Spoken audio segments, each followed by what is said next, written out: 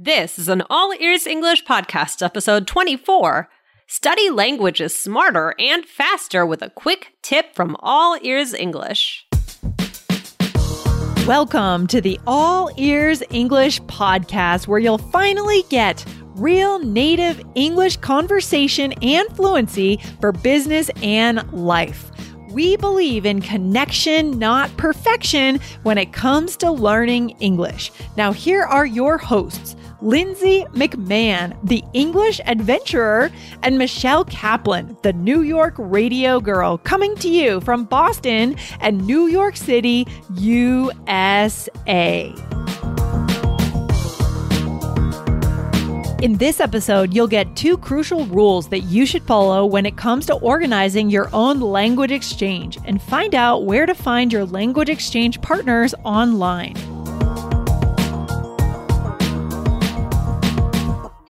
When you need mealtime inspiration, it's worth shopping Kroger, where you'll find over 30,000 mouth-watering choices that excite your inner foodie. And no matter what tasty choice you make, you'll enjoy our everyday low prices, plus extra ways to save, like digital coupons worth over $600 each week. You can also save up to $1 off per gallon at the pump with fuel points. More savings and more inspiring flavors make shopping Kroger worth it every time. Kroger, fresh for everyone. Fuel restrictions apply. Hey, Michelle, what's shaking? Hey, Lindsay, not too much. How are you? What's new?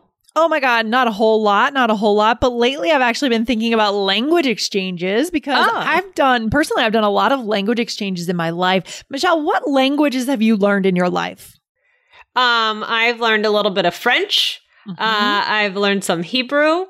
Okay. And I've learned a little bit of Spanish, but I'm not fluent in any of them, unfortunately. Lindsay, you're the one. You've probably done a lot more. Oh my gosh. I know you have. Yeah. Compared to the polyglots of the world, I've done nothing. But I can say, I've learned French, as you have. So Spanish and Japanese are kind of the languages that I've worked on in my lifetime. And I've found that the immersive method always works best. Yeah, tell us about a language exchange. You know, what's involved? Tell us. Oh my gosh, this is such a core piece of your language learning plan, guys. So when I was living in New York, I really kicked it up with the language exchanges. I actually found people on different websites, language websites, even Craigslist. If you find someone on Craigslist, always meet in a public place, please. Right. Okay, that's my tip.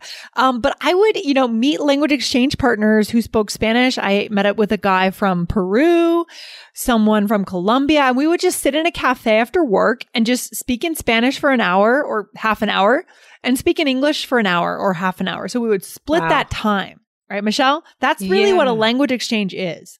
How cool. That is so cool. So, I mean, Lindsay, I'm going to call you the language exchange pro. I mean, if our, listeners want to get involved in a language exchange, what are some important things for them to remember? Yeah, so this has to be done right. And I think a lot of you at this point are going to go online for this, and we'll give you some ideas of where to go and how to do it. It just makes more sense sometimes to do this from home, the way the world is. But yeah, there are two things you have to make sure you do.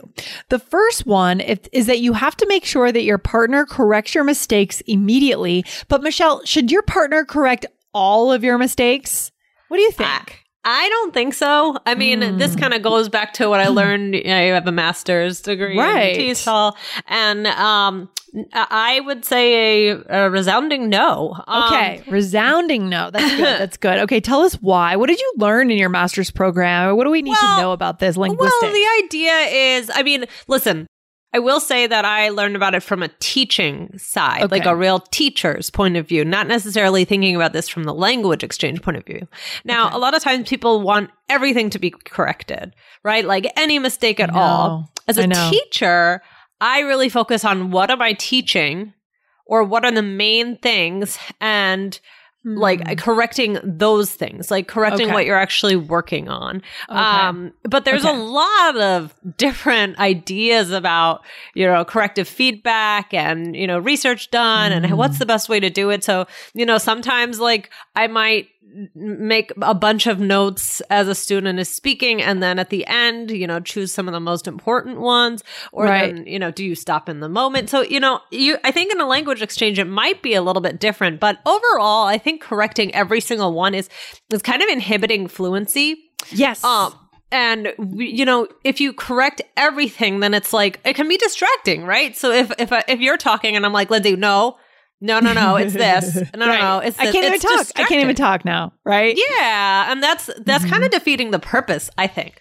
I think that's such a good perspective. It's so true. Guys, so we want you to avoid the temptation to tell your partner, correct every mistake. We know you think that's what works.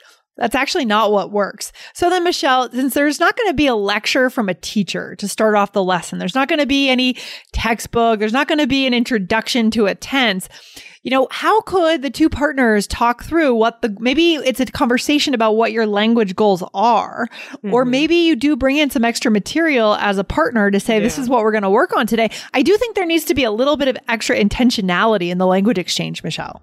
Yeah, I think so too. It's good to have a goal. Even if you say like, the first 5 minutes are totally just free talk. Okay. That's already a little plan, but maybe you say, okay, today we're going to read the newspaper, or today we're going to talk about a TV show we watched or a podcast we listened to.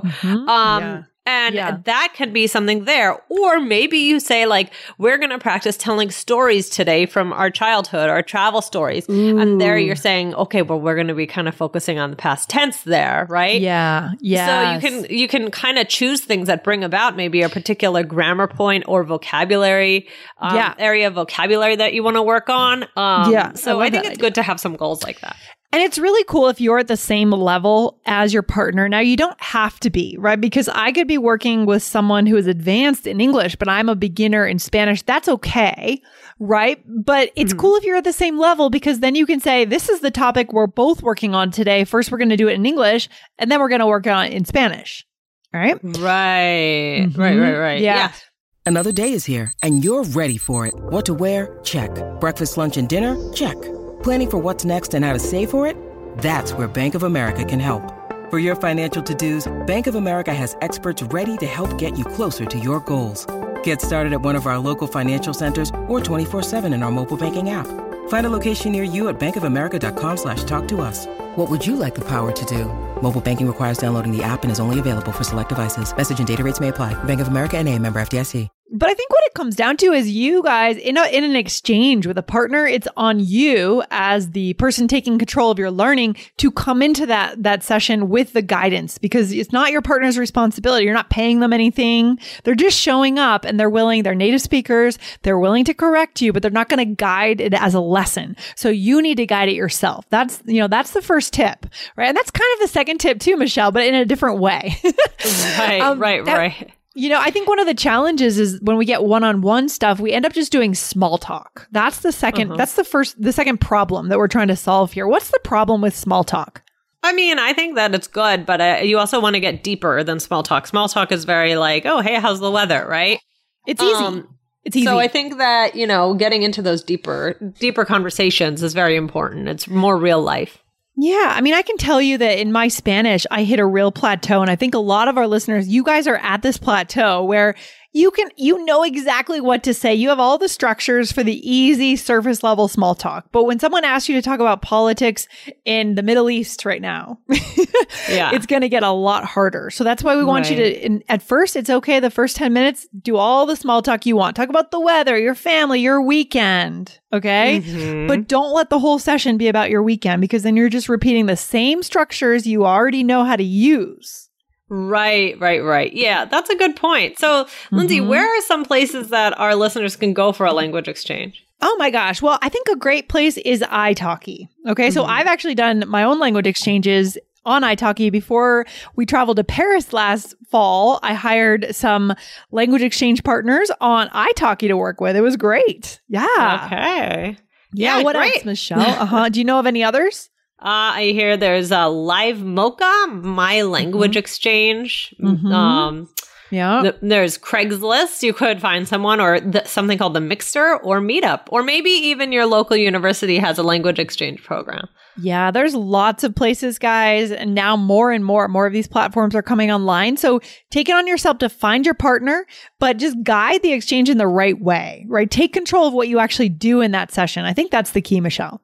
Awesome. Okay, Lindsay, this was fun. Guys, remember to follow the All Ears English podcast wherever you are listening 4 days a week to Connection, Not Perfection. Thanks for hanging out, Lindsay. All right, Michelle, I'll talk to you soon. Have a good one. All right, bye.